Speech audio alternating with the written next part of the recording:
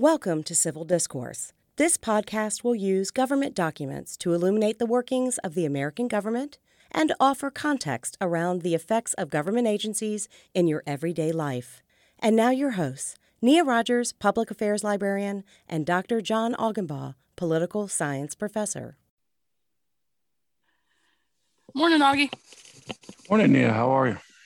I'm excellent. How are you? Good. My parents are getting their vaccines, which is excellent. And we get to talk to Judy Twig today. Hi, Judy. How are you doing? Good. How are you, Nia? I'm good, thank you. My parents are finally got their vaccine, their first round, and they're in their 80s, which makes me happier than if I had gotten it because I'm so stressed about my parents.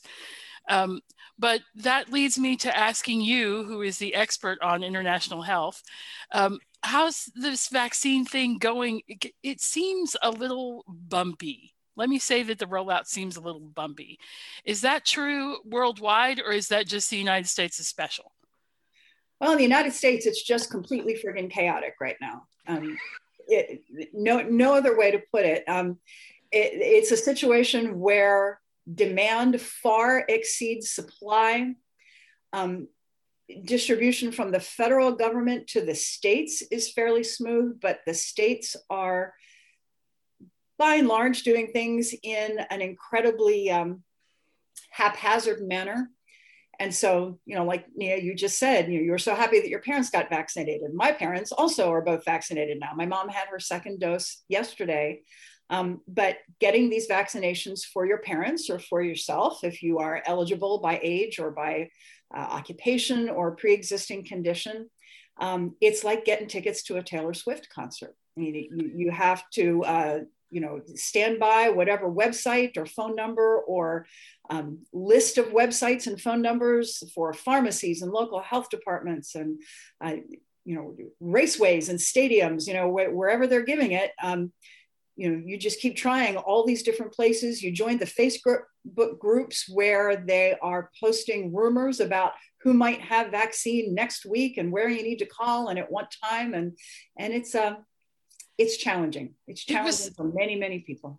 It was a fair bit of drama for my parents because they are not internet savvy. My mother is fairly certain that she has the keyboard that controls the nuclear codes in the United States. And so she presses the buttons that way. Like, she's really a nervous internet user. And when we got her a camera for Christmas so we could Zoom, she was very worried about the camera and being watched. She was like, Mom, the camera's not on until you turn it on, it's fine. But so for people like that, I imagine it's even more of a struggle considering that this has largely been an internet-based appointment system.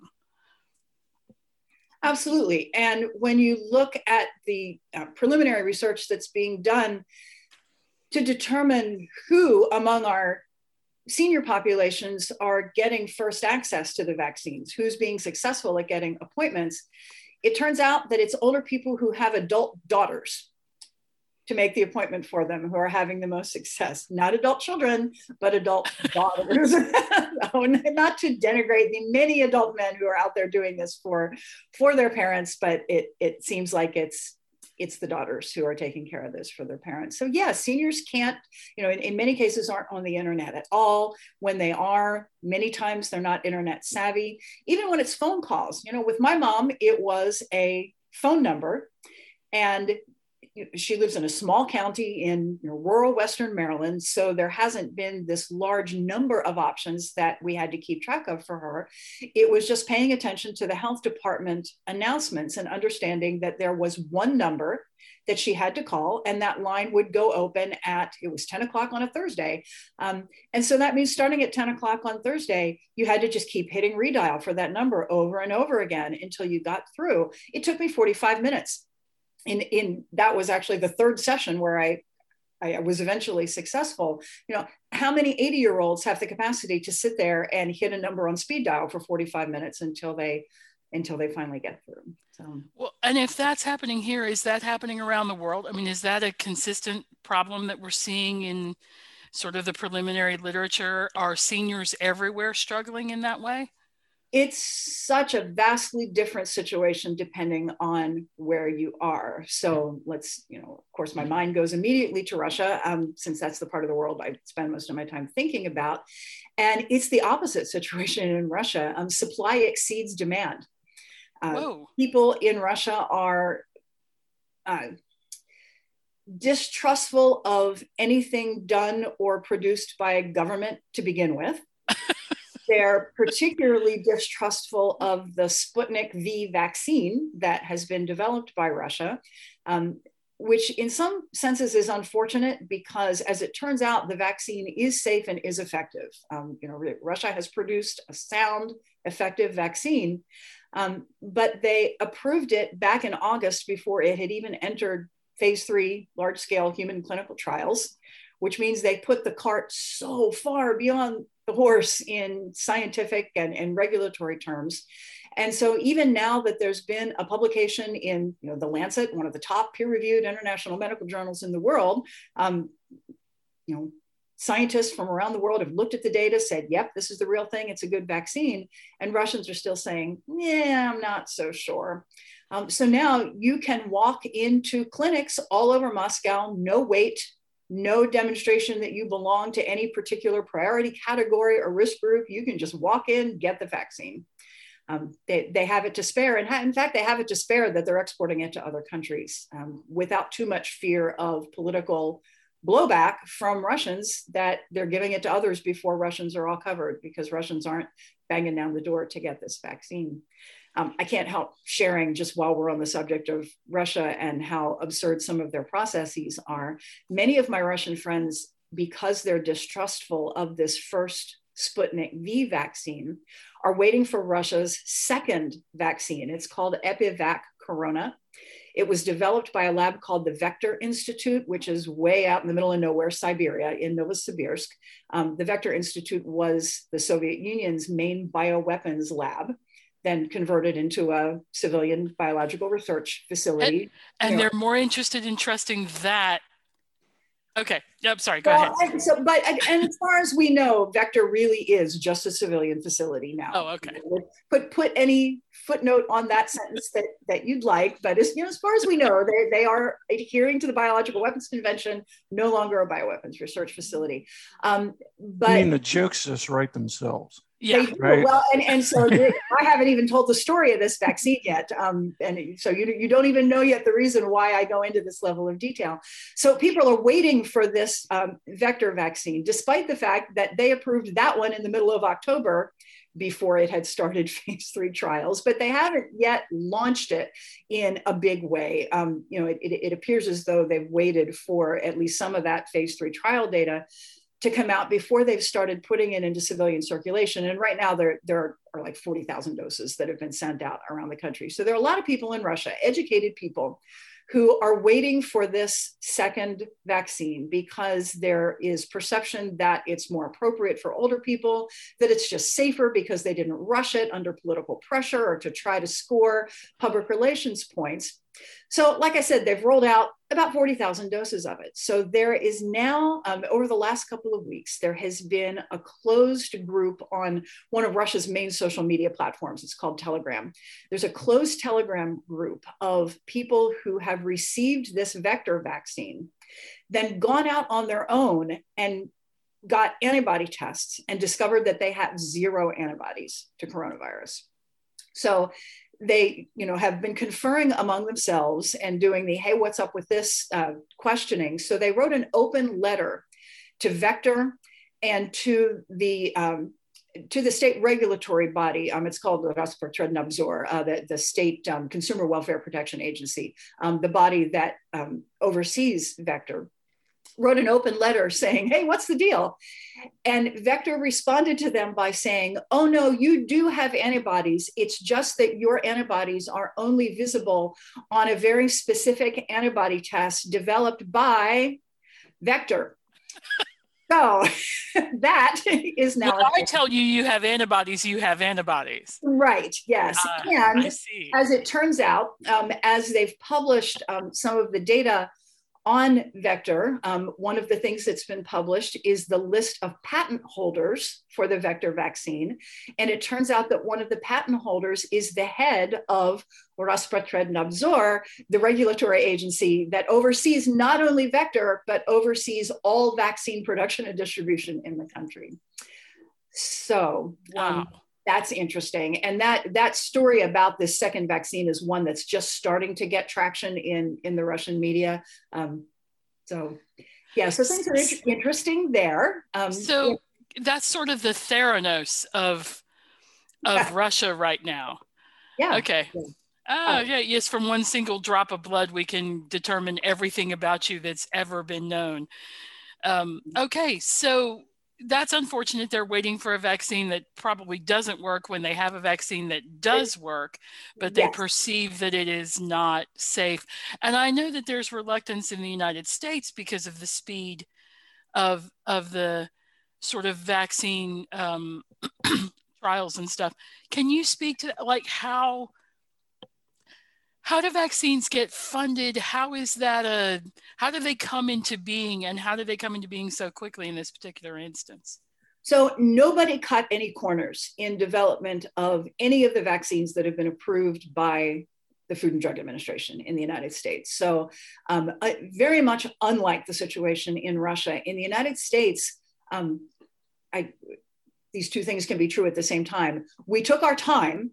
We made sure that we followed all established procedures. We didn't, leapfrog over any established regulatory hurdles. We also developed good vaccines more quickly than vaccines have ever been developed before.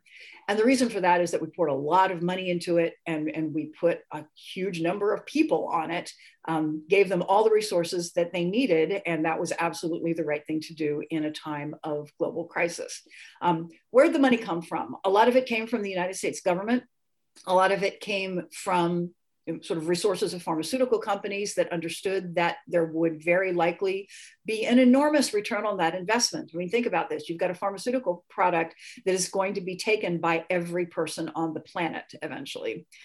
So this is a multi-billion dollar business. Everybody wanted to be in it. So how did we do it? Well, one of the ways that the money got into the process was through pre-purchase agreements, where rich countries like the United States, some countries in Western Europe, definitely the United Kingdom, Japan, a handful of other Asian countries, Australia, Canada, they invested resources in the development process for these vaccines by pre-purchasing large numbers of those vaccines, literally hundreds of millions of doses of the vaccines from Pfizer, Moderna, AstraZeneca, Johnson & Johnson, a couple of the others. And so we made a lot of bets, and we diversified those bets, right? And this was a smart thing to do in this situation. It's like if you play the stock market, if you've got $1 million to invest, you don't put your whole $1 million in one stock, you diversify your portfolio. Well, that's exactly because you know that some of those stocks will do well, some of them won't do so well. You just try to be smart about how you create a portfolio that, you've picked more winners than losers.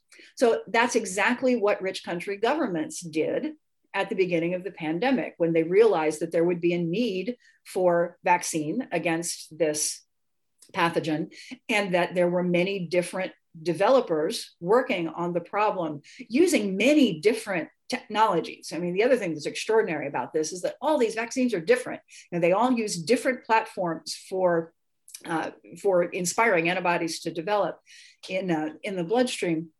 And so we basically pre-purchased, hundreds of millions. When you get to the total pre-purchasing, it's up to billions of doses from Pfizer, from Moderna, from AstraZeneca, so that they had the resources that they needed to develop the product. And what that means is that, some of them are going to pay off and some of them don't. But at the end of the day, what's happened is that we end up with countries like the United States, UK, Canada, now sitting on the rights to hundreds of millions of dollars more doses than we actually need. After we vaccinate everybody in the United States, we're still going to have some left over at the end of the day, because we did such a good job at developing such an enormously robust, diverse portfolio at the beginning. So that's in very broad brushstrokes, that's how the money picture has worked. But you said rich countries. Yep. And there's those, like, what is that? Like the top 25 or 30 nations. And then there's everybody else that starts with diminishing amounts of money. What happens to them? Well, so globally, this is always the way it works, right? So it should come to as no surprise to anybody that in this case, as has been the case with every other pharmaceutical product needed to tackle a global infectious disease crisis or any kind of global disease crisis, the rich countries get first dibs, and generally they get new products years before poorer countries get them, if the poorer countries ever get them at all. The most glaring example of this was with antiretroviral meds for HIV/AIDS. You may remember from back in the 80s when HIV/AIDS first developed, that it started in the United States and to a lesser extent in Western Europe, but very quickly came to ravage places like Haiti, Southern Africa, East Africa. And yet the antiretroviral meds, which have gotten a lot better over time, but they did save lives even when they were first developed, it was a couple of years before those were available to anybody in parts of the world other than the rich United States, Western Europe, Canada. It was an atrocity that's the way it played out. Millions of people died in sub-Saharan Africa before the global community figured out how to push the prices of those drugs down and provide the financing so that people who needed them could get them in sub-Saharan Africa. So in the case of COVID-19, there have been good heads thinking about this problem. And so early on, the global health community working through WHO, Bill and Melinda Gates Foundation had a lot to do with it. A couple of other global health institutions came up with a facility called COVAX. And COVAX is an instrument designed to prevent what happened with HIV/AIDS happening with COVID-19. And so the deal was that through this COVAX facility, you would get a portfolio of vaccines that would be purchased largely by rich countries, because poor countries don't have money to put into the kettle for this. So rich countries would pitch into this fund, and this fund would buy, again, a diversified portfolio of vaccines. And the recipients of the vaccines purchased through this financing mechanism would be, first and foremost, 20% of the populations of low and middle income countries around the world. So the idea is that by hitting that 20% mark, you would get the people most at risk. You'd get the frontline health workers, you'd get the teachers, you'd get the people who have contact with the population. So enough to cover 20% of people in low and middle income countries.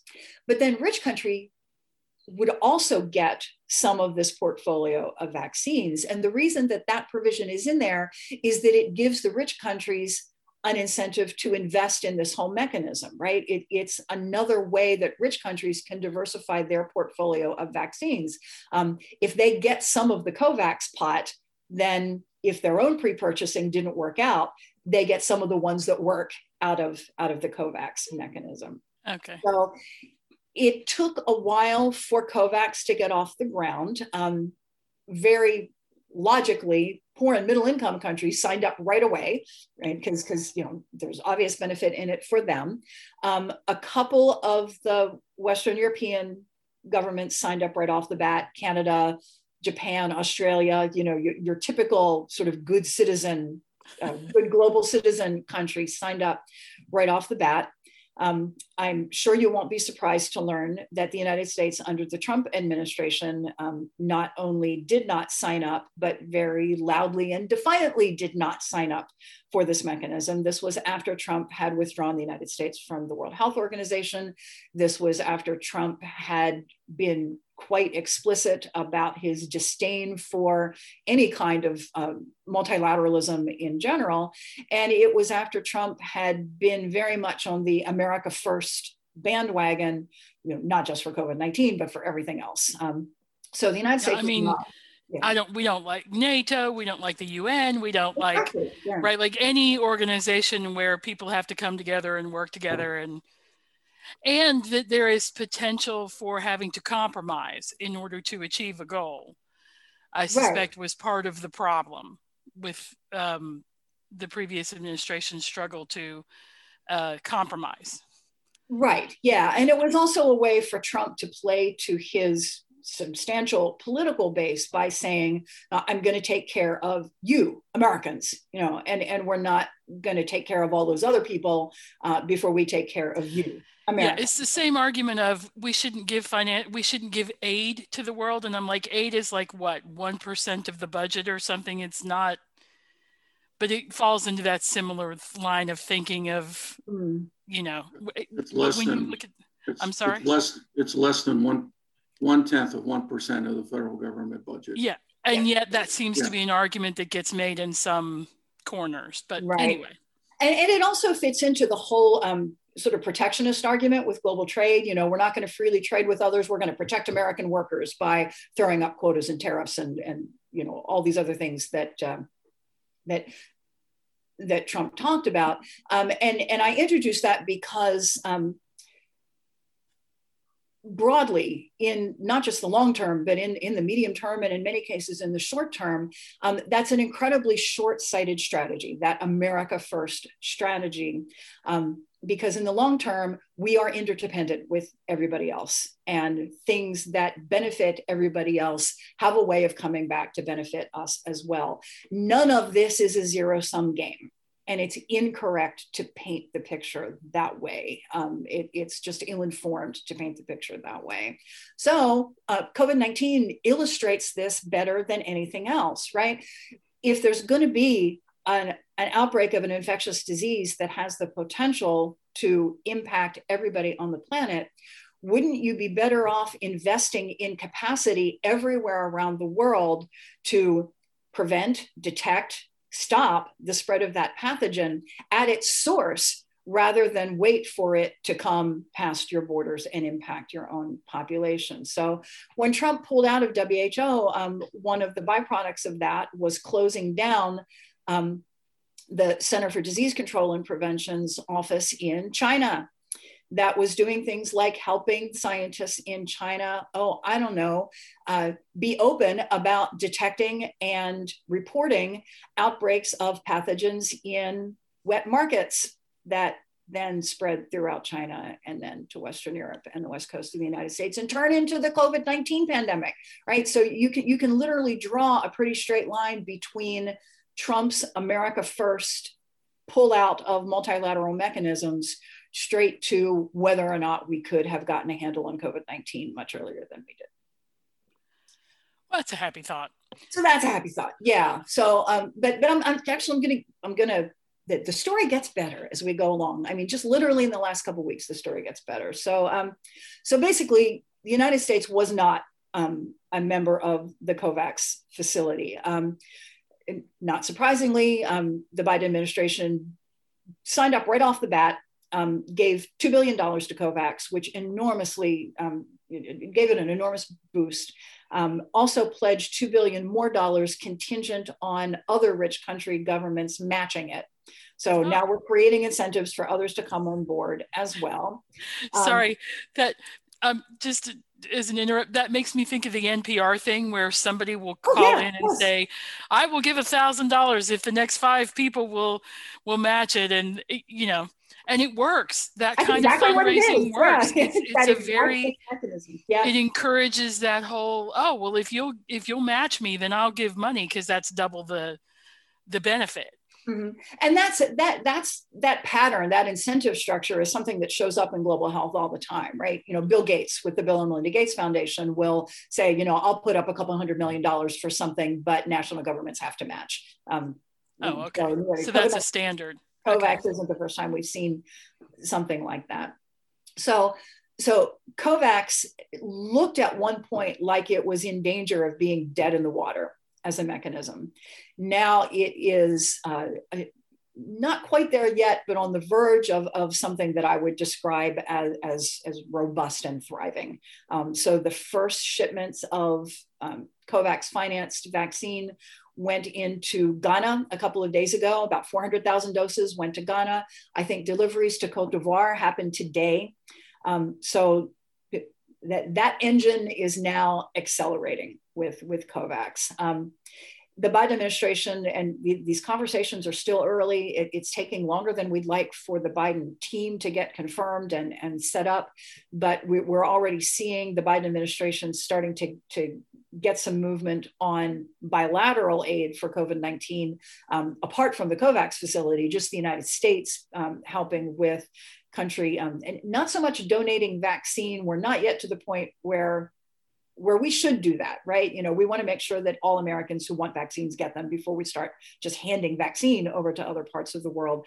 But we're helping a lot in other places with capacity building, with, you know, distribution channels, delivery systems, that kind of thing. You said Russians don't want their vaccines. So will they donate vaccines to this COVAX thing? Are they part of the... No, they're not a part of COVAX because they're trying so hard to score political points off of their Sputnik V vaccine. So this is a really interesting dynamic, and I'm at the beginning stages of writing an article about this. So I'm going to talk this argument out loud with you now to try to get it straight in my head for this piece that I'm thinking about writing. So what we've been saying about the Russians and the Sputnik V vaccine from the very beginning is that it's been a huge gamble that Putin took, right? Back in August 11th, when they announced approval, you know, formal registration of the Sputnik V vaccine, that was the first COVID vaccine in the world that was approved by any national government. And so they made a huge splash about it. And they wanted to make political points off of this, right? They wanted, you know, Russia's back, it's a great power, it's a scientific power again. And from the very beginning, they've been saying, and we will share our great discovery with the rest of the world. So this was just one data point of many that had already accumulated, with Russia trying to take advantage of the vacuum that was created when Trump pulled us out of all these multilateral mechanisms. So when Trump pulls us away from WHO, even before COVID, Russia had been taking advantage of that empty space left by the United States withdrawing from WHO. Russia had been saying, that's cool. We can play some of those functions. You know, we can go in and build some of that goodwill, use some of that diplomatic power. And so Russia put people in WHO on efforts related to control of chronic illness, non-communicable disease, tuberculosis. You know, there are now prominent Russians in many high-level positions at WHO where they've kind of, you know, filled in that shifting ground as the United States retreated. So COVID-19 just left Russia another very visible opportunity to do this. When Trump says, we're out of COVAX, we're America first, we're not going to share our vaccines with the rest of the world. And not only are we not going to contribute to the rest of the world's effort to get vaccine, but we're going to damage that effort by pre-purchasing so much of the vaccine that hasn't even been manufactured yet, by pre-purchasing 3 times more doses than we could possibly need to vaccinate our own people. Again, from a portfolio diversification standpoint, you understand why the United States did that. But from a rest of the world watching this happen perspective, you can understand why poor people around the rest of the world were pretty pissed off watching that happen. And then Russia steps in and says, we have this great vaccine, first in the world. It only is about $20 for a full 2-dose course of it. And we will very generously make that available to the rest of the world. So it was a gamble that paid off. And it looked like Russia was going to be able to accrue some significant diplomatic advantage, some soft power. And to date, I've lost count. We're up to like 30, 31 countries in Latin America, in the Middle East, in Sub-Saharan Africa that have had their own national regulatory agencies approve the Sputnik V vaccine. Some of them, several thousand doses have already been delivered to Argentina. Thousands of doses have been delivered to Mexico. Most interestingly, a bunch of doses have been delivered to a couple of Central European countries, those countries that were in the Soviet orbit during the Cold War and are now NATO members. So Hungary, a member of the European Union, is kind of bucking European Union regulations by having approved and now delivering the Sputnik V vaccine to Hungarian citizens.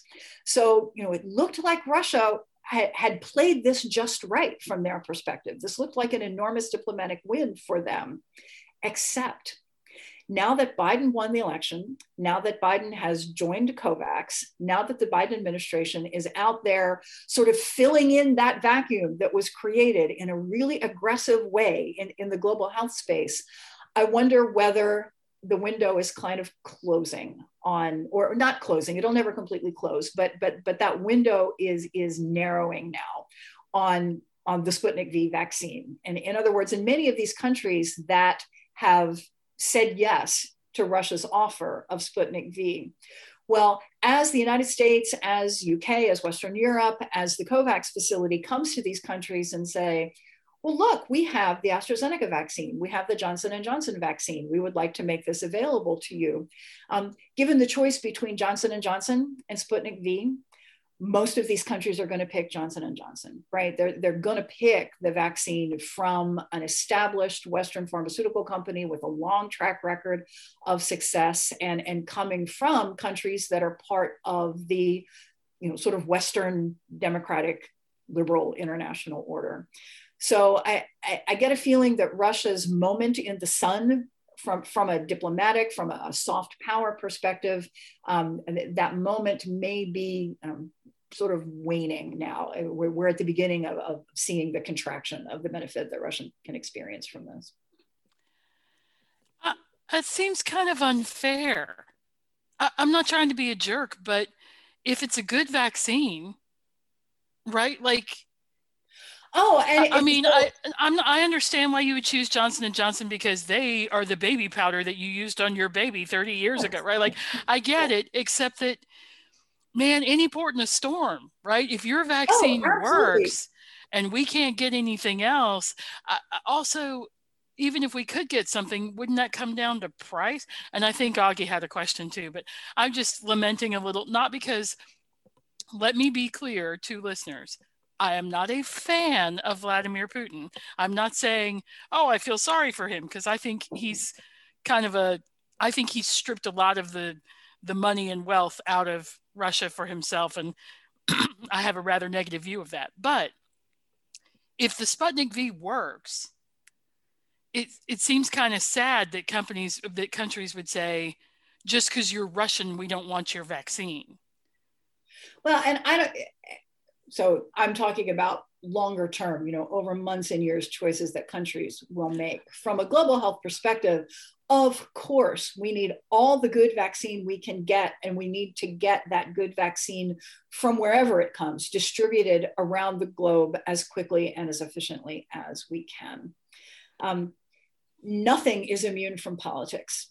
Right. Global health is not immune from politics. And as the Biden administration, as an institution like the World Health Organization, although WHO is intensely political, but as institutions in the Western liberal, sort of transatlantic order, right? NATO, EU, it's good, smart foreign policy to make sure that you are making vaccine available, making choice available, so that Sputnik V doesn't end up being the only alternative in places around the globe. Putin is a thug. Russia is a brutal dictatorship that tortures and imprisons people for expressing political opinions and expressing religious beliefs. We'd rather not give them a win. Well, that's a fair point. Situation. That's a fair point. Judy, the question I was going to pose, or the comment I was going to make, is something that you just said a few moments ago, and that is this, because I've been asked this question from a number of my students. why is the response to COVID-19 so political? And I'm like, guys, public health in broad, if you will, political science terminology is a public policy problem. Okay, it's a public policy problem. So, we've not devised systems of governing ourselves that have removed politics. And I'm not entirely sure we should, okay, but politics is involved, right? So, you're giving the example here of a comparative, politics, if you will, phenomenon of how Russia had an opportunity to use soft power, okay, to increase its influence around the world. Now, were there probably individuals within the Russian government who wanted to make Sputnik 5 available for good public health reasons? Sure, okay.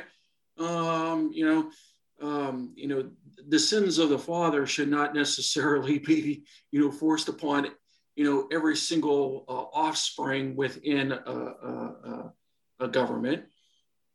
But, my knowledge base, what I teach is American politics, right? And I've tried to get across to students, the United States has a federal decentralized form of democracy. Is it the best form of democracy? No, okay? There are other forms of democracy that are just as good, okay? What works for a particular nation and what have we used historically? So, in the United States, we have intergovernmental relations where politics inform what is going on, right? Early on in the podcast, you mentioned, we have the federal government, then we have the states, then we have local governments. And you and Nia shared, the experience of, your parents trying to get a shot into their arm, right? And politics is involved, right? I mean, we have, 51 potentially different responses in the United States in regards to responding to the COVID-19. We have the federal government response, and then we have 50 different states, right? Earlier this month, the New York Times had an article about how some states were really effective at getting shots in arms and other states weren't. Some of the states that were effective were not states we would normally think as being all that effective at responding to a public policy problem. States like West Virginia. And again, I'm not being hypercritical of West Virginia. So for listeners if you're from West Virginia, we love you. Even Audrey loves you. Yes. Oh yeah, there you go. Throw me under the bus. Right? But the larger point here is there is going to be politics involved in the response, right? And it's not necessarily good or bad per se, but do understand that responses are going to be driven by what is good politically, right? Judy, you mentioned Trump pulling out of the World Health Organization, okay, may not have made good sense in terms of responding to a public health crisis.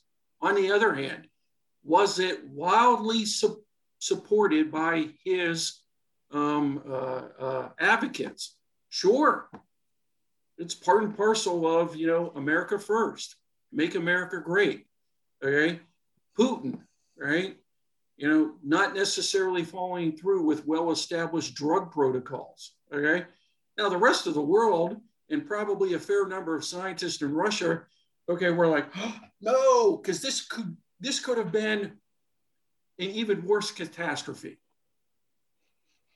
Yeah, if it had been a bad vaccine and he had started putting it in arms before they even tested it, what if that had been widespread, either ineffective or worse, harmful in some way? That would have been horrible. But it did work. And then he got he got lucky. He had a window of opportunity to use soft power. And by the way, Judy, for just a brief moment, could you explain the difference between soft power and hard power as it relates to a country's foreign policy? Sure. In 10 words or less, hard power is military power. Traditional forms of exerting power and influence through violent conflict. Soft power is just about anything else, right? It's use of levers of economy, diplomacy, culture, anything that doesn't involve guns and bullets. And Mr. Putin uses both, does he not? Because like one would argue that the whole Ukraine issue is hard power, right? I'm going to show up with some dudes and some guns and some tanks, versus the vaccine, which is more in the soft power realm of, hey, don't you want to do business with us? We have this working vaccine. Absolutely. Yep. So another not thing, a Judy, person who's not clever, right? One could never argue that Putin, he may be a thug, but he's a smart thug. He has been a lucky thug in a lot of ways, presiding over a country that, relies entirely on natural resource extraction for its wealth. And lo and behold, oil and gas prices globally go through the ceiling a couple of years after he takes power. So he's had lots of money to work with. But yes, also a smart thug. Or deft, if nothing else. He's figuring out how to leverage a weak hand into maximum gain. Yeah.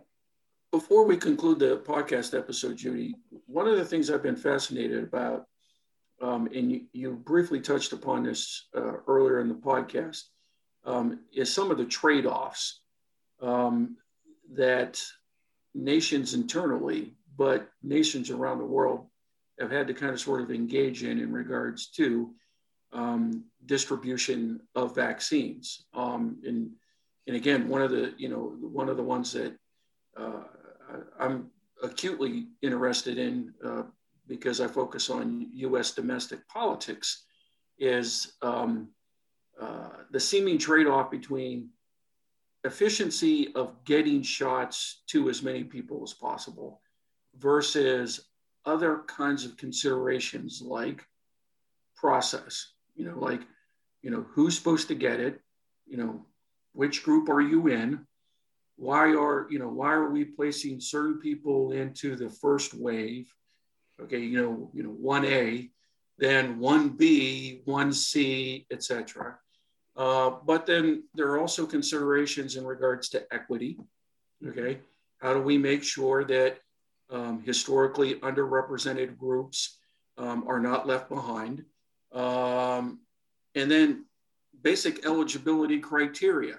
Could you speak to some of these, what I call value trade-offs? Okay.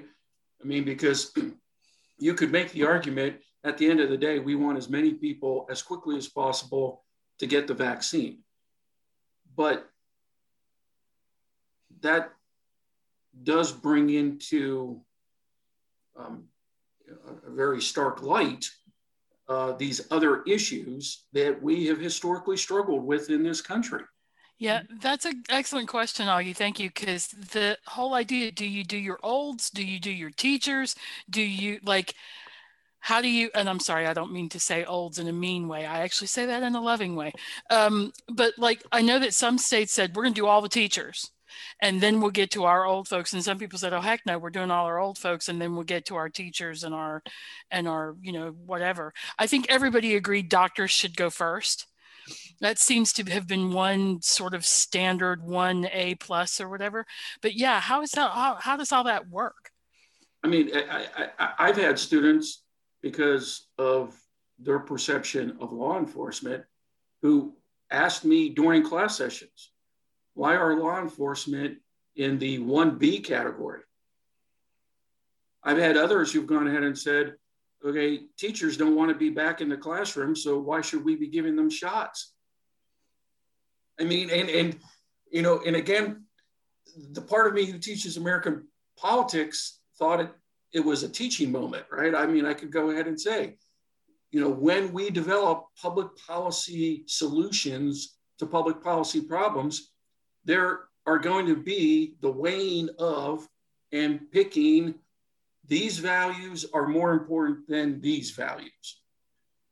And they didn't like that. They didn't like that response, but it was kind of sort of like, I don't know what else to tell you guys. That's what we do. Okay. You know, I mean, look at the COVID-19 stimulus package that's currently being debated in the United States Congress, right? There are things in that, you know, huge stimulus package to where some people are like, what's this got to do with COVID-19? And there are others who are like, well, public policy problems are interconnected. They're complex. So we got to look at this from a meta perspective. And in a lot of my students, and to be quite honest, a lot of my friends and family members are like, I don't understand how I got into this group. So this conversation illustrates the extent to which not only is it impossible to separate politics from public health considerations, but you shouldn't try to separate politics from public health considerations, that you need to acknowledge that these are intensely political choices and you know, incorporate those considerations into the choices that you're making up front. To kick this back up to global health, there's no better illustration of that than what's happened with World Health Organization over the years. You know, WHO is supposed to be the global agency responsible for a huge, diverse array of different tasks related to global health. Its annual budget is in the neighborhood of $3 billion. Right? Chump change, right? That's about what it costs to run like one sort of medium-sized hospital system in the United States. And that's what WHO Wait, what? I'm sorry. Did you 3B as in billion, not T as in trillion? Correct. Yes. For the whole world. For the whole world. And wow, 75% of that is earmarked money that comes from specific donors to go for specific programs. So WHO has somewhere between $500 and $750 million every year to spend fungibly, to spend as it sees fit and not earmarked for particular programs. You know, so for emerging health threats, et cetera, that's all that they have. Yes, yes. So I know my next job. I want to be in charge of the World Health Organization. So it has, and I'm going to rob countries and take all their money. So it's got this enormous range of responsibility and nowhere near the resources required to do it. So that also there are politics, and you know, WHO is divided into regional organizations, roughly structured by continent. You know, it's decentralized according to continent, and you know, local health ministers, local countries capture politically the interest of those regional WHO bodies. So you know, there's lots of that kind of thing that goes on.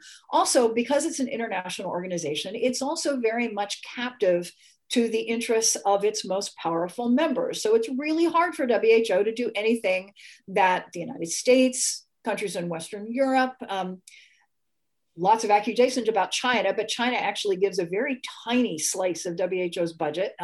But you know, China, obviously, and China's relationship to WHO and whether or not WHO caved into China at the beginning of the COVID-19 pandemic in terms of being transparent about whether or not this was a pathogen that was experiencing human-to-human transmission, whether it even existed at all in China. You know, there are all those questions about whether WHO was too cozy with China at the very beginning and prevented us from kind of nipping this pandemic in the bud in meaningful ways. But so back to the big point that I was making about the relationship between politics and public health. WHO has been under the microscope for years because of this mismatch between its funding streams and the amount of responsibility that it has, because of the extent to which it has not been able to carry out a lot of those responsibilities, because of some stumbles that it's made along the way. So there have been, in the last 20 years, there have been like 11 different commissions put in place to examine WHO, you know, diagnose what went wrong in the last catastrophe, try to figure out how to make things better. And the problem with every one of them is that they've all been staffed by epidemiologists, public health experts, scientists who have gone in there and, within the narrow boundaries of pandemic detection, prevention, control, capacity, they've been super smart and they've made all of the right recommendations. And just from public health systems capacity standpoints, these have been, exemplary bodies writing sterling reports that have made a lot of sense. Not a political scientist to be found anywhere on any of these commissions, right? No sociologists, no anthropologists, no economists. They're not bringing in all of this stuff that, as we have observed, is absolutely crucial to figuring out how something like this was going to work. So one of the things that they've done over the years is develop all of these global health preparedness indexes, right? And there are a couple of different ones, but that give scores, literally give scores to every country to gauge ahead of time, how ready are you for the global pandemic that we all know is coming? How good is your response network? How good is your laboratory infrastructure? How well trained are your public health personnel? Blah, blah, blah. And not surprisingly, the United States, countries in Western Europe, all at the very top of the list. All of the countries that scored best on all of those indices have been the ones that have abjectly failed in the first 6 to 8 months of COVID-19. I was going to say, all of those should be mid-ranked, and like New Zealand should be the 10 on the scale of 1 to 10. New Zealand got it right and everybody else screwed it up. And why did New Zealand get it right? It got it right. It's a tiny island. But it had leadership. Right? It had effective leadership and it had social trust that, was far broader and deeper than what we had here in the United States. And that kind of thing, the politics, right? The leadership, the social trust, the things that the political scientists and the sociologists and the anthropologists could have told you about, had they been on all those WHO reform commissions, they weren't there. So one of the things that I hope, are learning as we, do the sort of after action reviews of what has taken place with the response to COVID-19 is that politics matters. You can't ignore it. You can't pretend you're above it. You have to acknowledge it and build it in to your prevention and response systems. Yeah, I think your response can't start with everybody will play nice. 2, then we start having a plan. Like that can't be your base assumption, because not everybody's not going to play nice and everybody's not going to define nice in the same way. Right. And it can't start with, as long as you have high capacity, laboratories, you're going to be fine. Right. The high capacity, I'm just taking that as one example, but your laboratory capacity is a necessary condition for a good response, but it's not a sufficient condition for a good response. You need the political actors who will harness that laboratory capacity in the right ways. Are we going to be okay, Judy? Tell me we're going to be okay. Okay, this is the part where you comfort me at the end, like Augie often has to do after he crushes my dreams. He often has to pick me up off the floor and say it's going to be fine. We're going to be fine, right? Eventually. When I watched those 400,000 doses of vaccine arrive in Ghana the other day, that was the first time I thought, there it is. There's the light at the end of the tunnel. That we've got vaccine. We know that we have the new mRNA vaccines that are able to be adjusted quickly to new variants of COVID-19 that are popping up all over the place. It's not going to be like we flip a switch and all of a sudden we're back to normal again. This is going to be a gradual process. New normal is not going to look like the old normal in a lot of ways. Some of them very good, some of them very smart. But yeah, I think we're now in a situation where we can see the light at the end of the tunnel. Thank you. I'll get to sleep tonight. Thank you. And thank you so much for coming and talking to us. We really appreciate it. Maybe we could snag some of your time in the fall after we see where things are and kind of get an idea of more of that after action, or at least not post, because we won't be post, but we can be way further into it. Sure, it'd be my pleasure. Thanks for the invitation to come. It's good to see you both. Thank you. Thanks, Judy.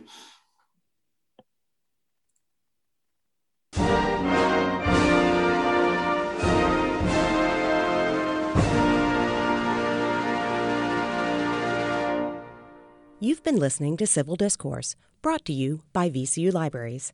Opinions expressed are solely the speaker's own and do not reflect the views or opinions of VCU or VCU Libraries. Special thanks to the Workshop for Technical Assistance. Music by Isaac Hobson. Find more information at guides.library.vcu.edu/discourse. As always, no documents were harmed in the making of this